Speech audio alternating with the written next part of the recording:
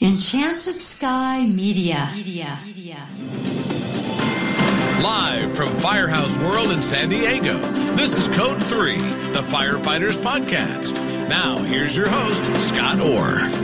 That's right, and I will not let Parkinson's stop me. It's the final day of Firehouse World here in San Diego, and once again we heard several great learning sessions. With me, as always, is my co-host and fellow podcaster, Rhonda Orr, host of the Rhonda Orr Show about bullying, life, and stuff. She's also my wife. Thank you, and welcome to you, Scott, and everyone.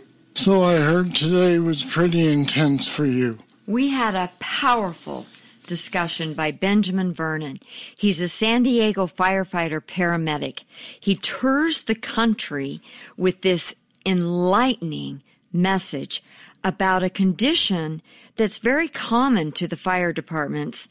It's PTSD, and there are about 10% of fire service members right now who need this type of help from EMDR.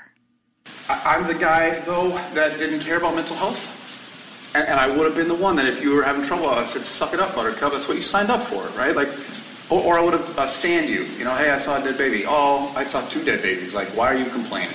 And I'm really embarrassed by that, because that was definitely my attitude of just, I'm a hard charger, and if you're having trouble, you're weak, you need to get out of my way. And I just want to go back and punch that kid in the face, you know, the Class A wearing, arrogant person, because that's just not who I am anymore, and I'm embarrassed. You know, he's humble, and yet he is so strong. In 2015, however, Ben and his partner were attacked by a homeless man with a knife. Their department receives about 25 calls a shift. It was a call that they were used to getting, but one that totally surprised him and his partner. Well, all that changed for me on June 24th, 2015, right down. Now, this took place on Park and Market. I'm on Engine 4 downtown on heavy rescue. It is our busiest engine company in the whole city. We average about 7,000 calls a year. So we run 20 to 25 calls a shift. 90% are medical aids. Well, of those, almost all of them are intoxicated, drunks, drugs, psych, right? All the stuff you get with downtown homeless populations. We get in altercations all the time. We're restraining people all the time to the point that you just get numb to it, right? You just don't even think that you're in danger. This is our patient. This is Ryan Jones, a.k.a. Stabby. I call him Stabby Stabberton. He is a homeless guy that wants to help this gentleman. These guys are trolley security guards, and I want to make it abundantly clear this is not San Diego PD. San Diego PD, if they'd been on scene, I think this call would have gone a lot different. But these guys carry guns, they carry mace, they have handcuffs, they've got badges, they've got the belts, they look like cops, and I think my mistake on scene is I gave them a lot more credit for the training that they've had than I probably should have. And what happens is the fight starts here, it spills over here, I go over the railing to get involved. I'm honestly not trying to get in the fight, I'm trying to break up the fight. And when the fight turns on me, I back up, I try to get away, and I run into this railing, and this railing ends up trapping me. I have to be the only firefighter in history to get stuck outside. I'm kind of proud of that, and I'm really embarrassed at the same time, right? This railing ends up trapping me with this guy, right? Now this guy, turns out he was a prison knife fighter, and I didn't know that. He is not drunk, he is not psychotic, he is angry. And he locks eyes with me, and I'm just going, easy, buddy, why are we fighting? What's happening? I'm trying to figure it out. And he says, I got you now. And I remember thinking, well, that's not a good thing to say. And so I try to run. This knife missed my kidney by about an inch, severed a nerve in my back. That one punctured my lung and broke my rib. That is an incredible story. You know, Scott, he showed us the news reports, and they were hard to watch. He told about his reactions afterwards, and that confirmed that he met all of the criteria in the book on PTSD. Well, what happens is over time, you suppress emotion for so long that you get off balance. And so he said, what happens is guys who've been doing this a long time, men and women who've been doing this a while, they get so off balance, they've suppressed emotions so long that it actually starts leaking out in other ways. And as he said that, I was suddenly remembering, like 2 weeks before, I was sitting at home watching TV, just killing the day. My wife's, thank God she wasn't there. And I watch a commercial, and it's for hemorrhoid cream. And this grown man, he sits down, and he's like, oh, I got hemorrhoids. And his dad, silver-haired guy, walks in, and he goes, oh, son, you got the family hemorrhoids. He goes, use the family cream. And the kid goes, oh, Dad, you've always been there for me, and they hug it out. And suddenly I'm like, what is happening? Like, why am I crying? I don't even have hemorrhoids. But I'm just like, this is so beautiful. And I'm like, what? Or I sit down, and my wife, put the toilet paper roll, and she didn't go over the top the way God intended, right? And I get so angry that I rip the toilet paper out of the wall. I'm like, God, it's toilet paper. All I got to do is switch it. But instead, I lose it, right? I'm just super angry. And of course, the hemorrhoid cream one was a little different, but the violent behavior is fairly common. Fairly common. In fact, some of those criteria are irritability, aggressive behavior, self-destructive or reckless behavior, hypervigilance, and exaggerated startled responses that happen when you don't expect them, and you can't concentrate. And the worst of all was that Ben could not sleep because of the night terrors. So he was looking for a professional and going through 4 other professionals, one that actually told him if he would just stop drinking caffeine at night, he wouldn't have night terrors. Can you imagine? That'll fix it. Yeah, that'll fix it. So he finally found someone that was actually serving in the police department, and he told him about EMDR, which is eye movement desensitization reprocessing.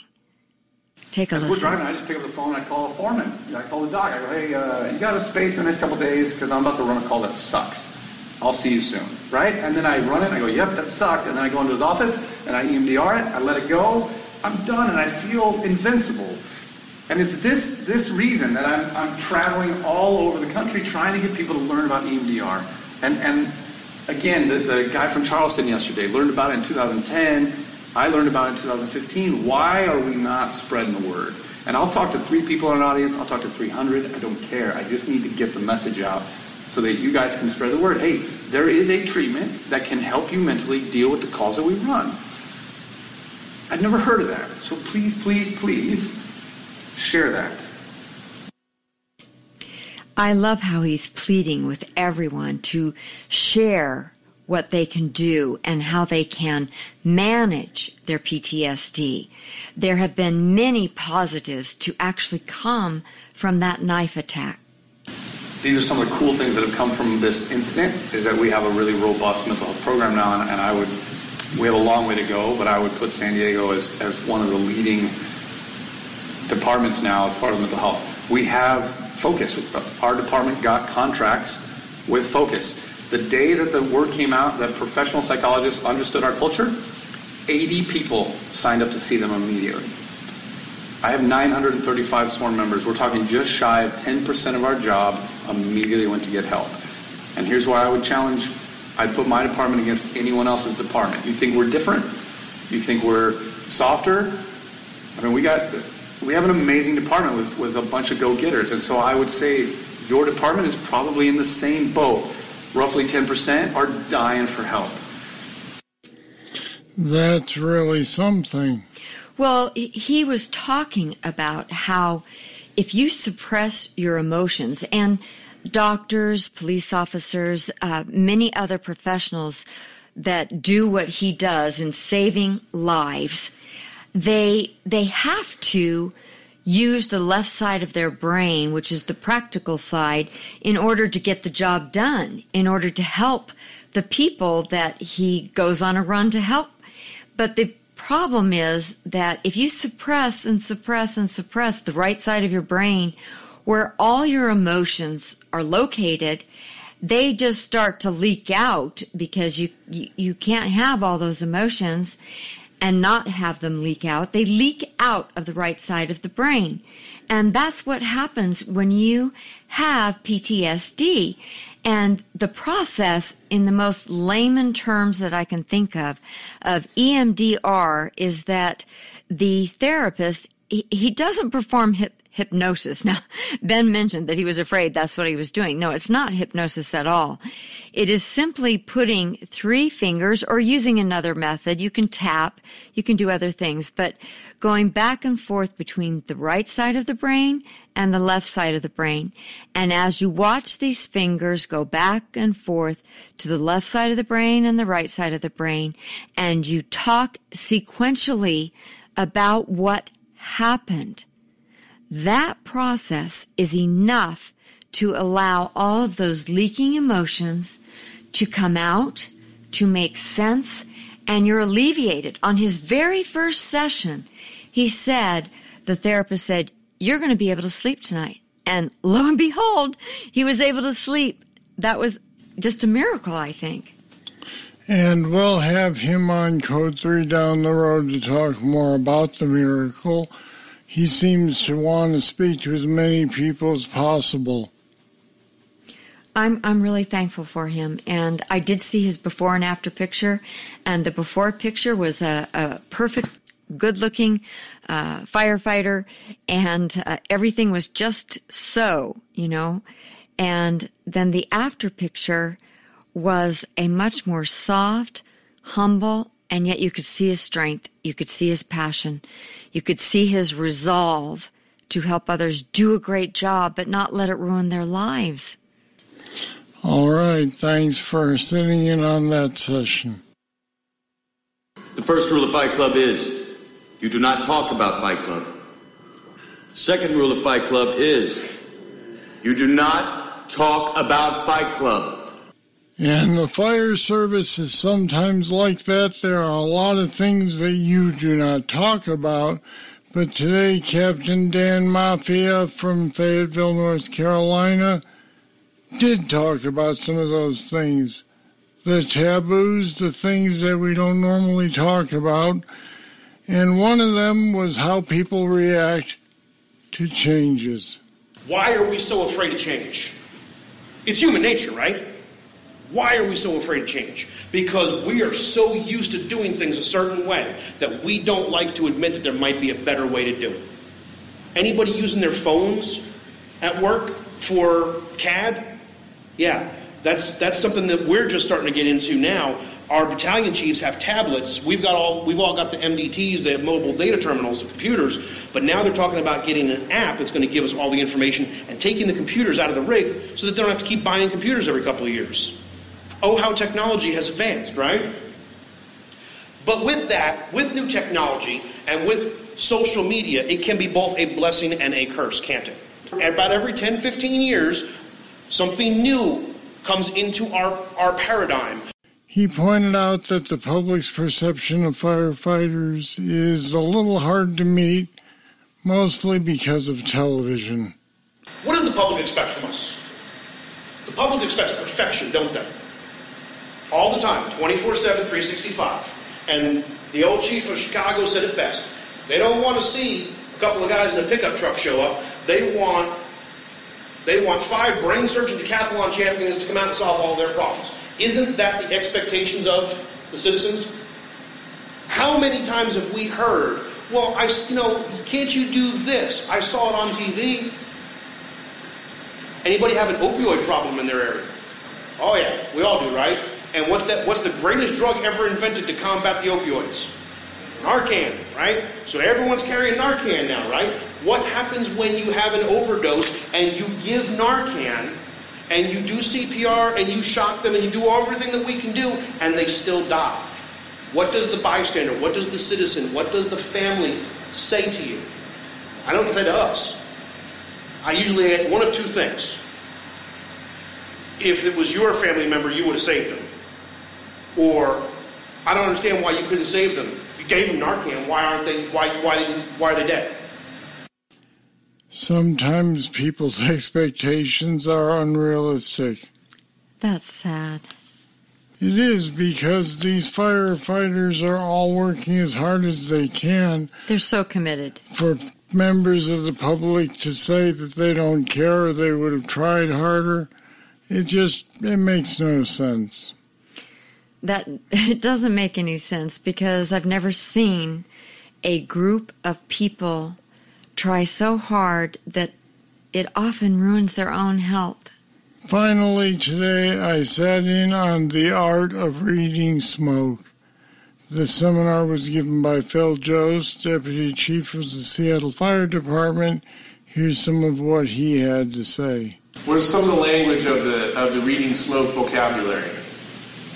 Volume, volume, velocity, density, and color, right? So that's how many people have seen that mantra in some other program this week, right? I saw it 3 times, right? Which is great because that's the work Dave's done is to ingrain that in our culture, right? So let's talk about volume, velocity, density, color. So we're going to talk about the reading smoke process, which is really just is 3 easy steps, right? One is to read those attributes, volume, velocity, density, color, apply them to the box that you're going to be working in, and then figure out where the fire is, where it's going, and how long it's going to take to get there, right? That's the reading smoke process in total.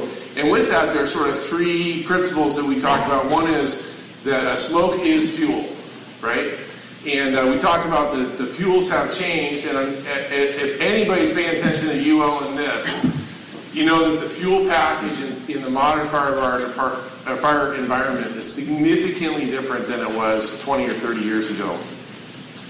I was talking to one of the guys from UL the other night at the mixer, and I said, I'm surprised myself at how often I pull up to a fire and look at it and go, wow. Like, this thing is huge compared to the fires that I was going to in the late 80s and the early 90s. I mean, it's just a marked difference in the fire behavior. Quite a talk. His talk is based on research done by others, but he wants to pass it on and continue the art of reading smoke. I think that's intriguing. Well, all right, let's move on to the trivia for the day. It's been 3 straight days of trivia. What type of finial is used on top of the bell on American LaFrance fire apparatus made in Canada instead of the Eagle? I'll have the answer right after this. Now's your chance to get your hands on Code 3 t-shirts, sweatshirts, and more. Show your support for the podcast that supports firefighters from coast to coast. Just go to code3podcast.com and click on the Code 3 store link. Or go to code3podcast.com/shop and tell the world that you're a Code 3 fan. And what's the answer, Scott, to the trivia question? The answer is American LaFrance bells in Canada are topped with a beaver. Well, thank you so much. This has been 3 straight days of fun, education, entertainment, and building relationships. It's just been amazing to be here. It's been a great week. We want to thank the staff at Firehouse Magazine for their help. And, of course, special thanks to Editor-in-Chief Tim Sindelbach. And thanks to my co-host and wife for all of her help, too. Thank you, Scott. It was fun being here. We'll see you again next week on Code 3. Code 3 is a production of Enchanted Sky Media. To get in contact with us, visit code3podcast.com. And if you haven't subscribed yet, you should. Don't miss an episode. Find us at the Apple iTunes Store, Google Play, or wherever you get your podcasts.